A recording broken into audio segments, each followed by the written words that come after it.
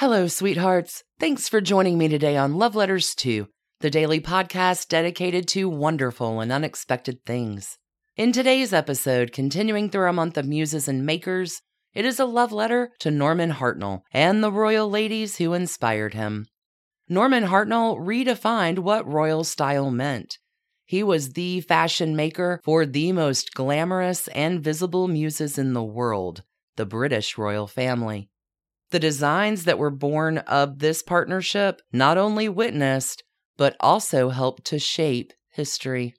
I'm Elise Schmitz, and I invite you to join me today for this love letter to Couturier, Norman Hartnell, and the ladies of the royal family who made his designs famous, coming to you right after a brief word from our sponsors.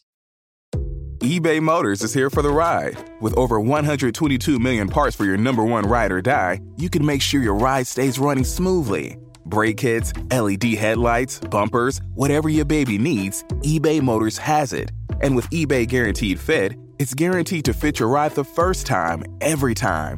Plus, at these prices, you're burning rubber, not cash. Keep your ride or die alive at ebaymotors.com. Eligible items only. Exclusions apply. The legends are true. Overwhelming power! The sauce of destiny. Yes! The most legendary sauce has arrived as McDonald's transforms into the anime world of WickDonald's. The greatest flavors unite in all new savory chili McDonald's sauce to make your 10-piece Wick Nuggets, fries, and Sprite ultra-powerful. Unlock manga comics with every meal and sit down for a new anime short every week only at WickDonald's. Ba-da-ba-ba-ba, go! At participating McDonald's for a limited time while supplies last.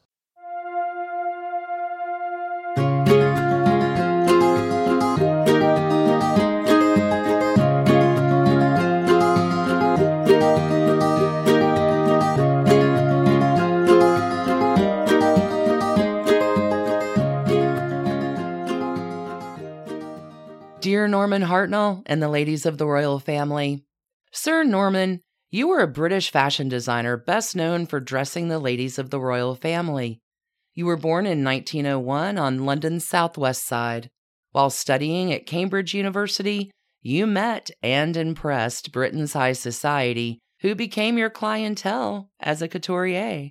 Your first salon was located in Mayfair, and your early career consisted of upper-class women having you design dresses for them and their daughters for debutante season. You also designed for their weddings and court presentations. You became favored by the British aristocracy even over the great couturiers of Paris. It didn't take you long before you outgrew your salon and moved into a much larger one. Eventually, you would become a favorite designer for many of the biggest stars of the day, including Elizabeth Taylor, Vivian Leigh, Marlene Dietrich, Merle Oberon, and many others. It was in 1937 that you began your special partnership with the ladies of the royal family. During your relationship with them, they would inspire you to design beautiful and iconic gowns that are still often seen in photographs and exhibited in museums today. Norman, your designs were romantic, feminine, and included a great deal of detail, especially elaborate embroidery. This dreamy and delicate style appealed enormously to Queen Elizabeth, later known as the Queen Mother. However, Queen Elizabeth was not the first royal lady to play muse to you. That distinction goes to Lady Alice Montague Douglas Scott. In 1935, Lady Alice was a high society bride marrying into the royal family. Looking for the perfect dress for her royal wedding to Prince Henry, Duke of Gloucester, Lady Alice enlisted your help. Prince Henry was the son of King George V and Queen Mary. Prince Henry was the brother of Edward VII, later the Duke of Windsor, and also of King George VI, the father of the current queen. Lady Alice was so impressed with you, Norman, that she enlisted you to make her bridesmaids' dresses also.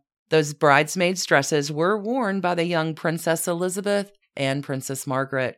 This was a pivotal moment in your career because the mother of the princesses, Elizabeth, Duchess of York, was impressed by your work as well.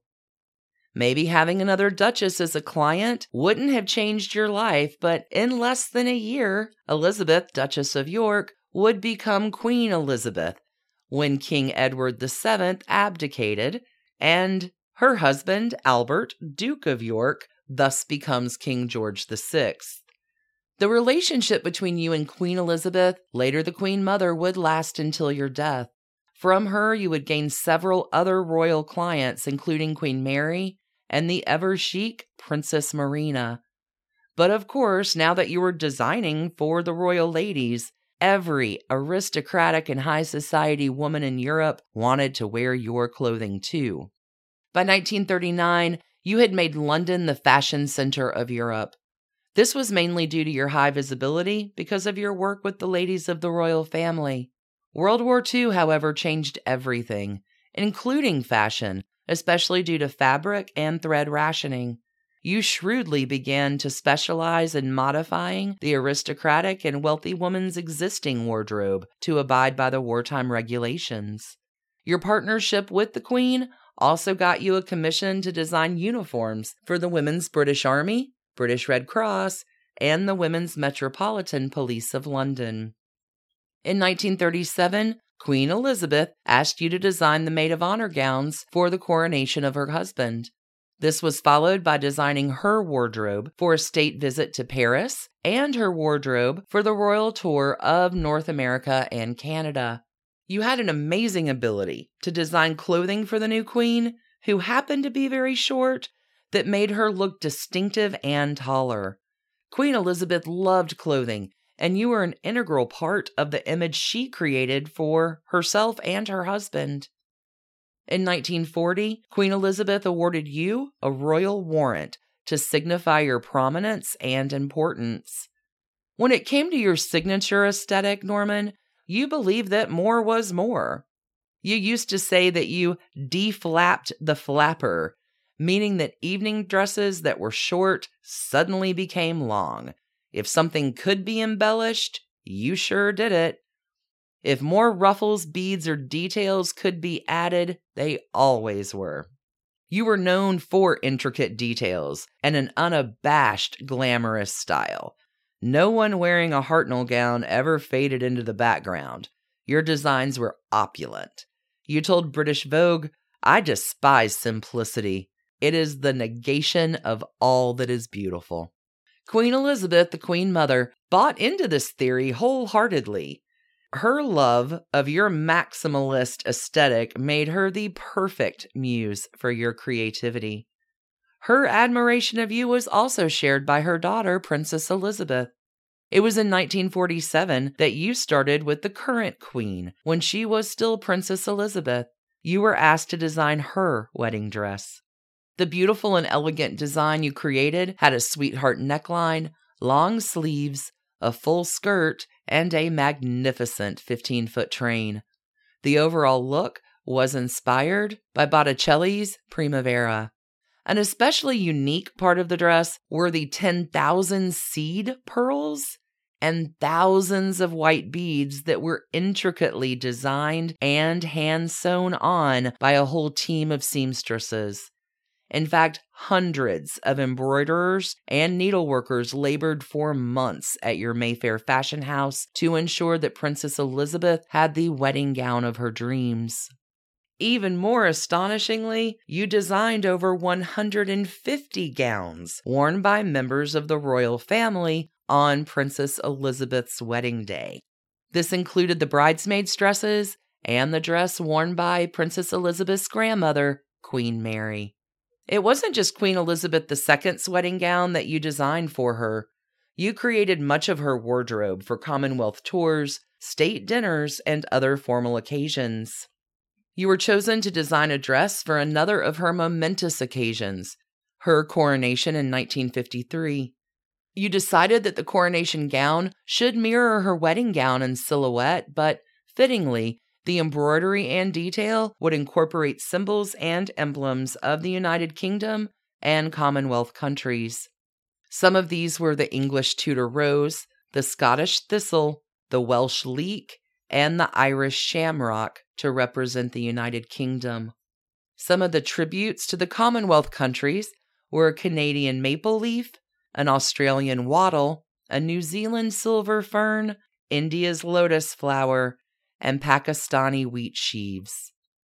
The coronation dress, with all of its embellishments, took over 3,500 hours to complete.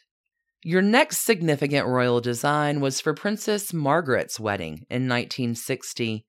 This dress is a significant contrast to your typical style because it was very minimalist in its design. This time you chose a layered silk organza dress with a simple silhouette. You took Princess Margaret's petite frame into account when choosing to have the embellishments and beading to a minimum. It was probably Princess Margaret's personality that inspired your choice of a V neckline, which was considered a bit provocative and bold for the time. Life magazine called the design the simplest royal wedding gown in history. Simple but iconic, and as Princess Margaret's wedding was the first televised royal wedding, the dress was instantly a sensation, being copied and imitated by brides all over the world. At the Queen's Silver Jubilee in 1977, you were honored by being appointed as a Knight Commander of the Royal Victorian Order, making you the first fashion designer to be knighted. You were dubbed the First Fashion Knight by the London Times. Your impact goes on, Norman, and not just through your designs being exhibited in museums or by inspiring current fashion houses. In 2020, Queen Elizabeth's granddaughter, Princess Beatrice, wore one of your gowns for her royal wedding. The Queen had worn the dress on at least 3 occasions: a state dinner in Rome, the premiere of Lawrence of Arabia, and the 1966 state opening of Parliament. Princess Beatrice took the beautiful gown and had it slightly modified with sheer, short sleeves, and her grandmother looked on proudly. Sir Norman Hartnell, you continued to make clothing and gowns for the royal family until your death in 1977. Your fashion house continued until 1992, but your legacy will live on forever. Here's to you, Norman Hartnell, and the ladies of the royal family that inspired you. Your designs played a key role in the image of the monarchy throughout the events of the 20th century and are still loved and admired today. Thanks so much for listening to this love letter to Norman Hartnell and his muses in the royal family. Until we meet again tomorrow, darlings, stay in love. Thanks for listening to Love Letters 2, a Hemlock Creatives production. Feel like showing some love to Love Letters 2? We'd love it if you tell a friend or leave us a kind review or even come and visit us on social media. You can find us at Instagram or Facebook at Love Letters 2 Podcast. You can also reach out and email us at loveletters2podcast@gmail.com or visit our website at loveletters2podcast.com. Until we meet again in the next episode, darlings, stay in love.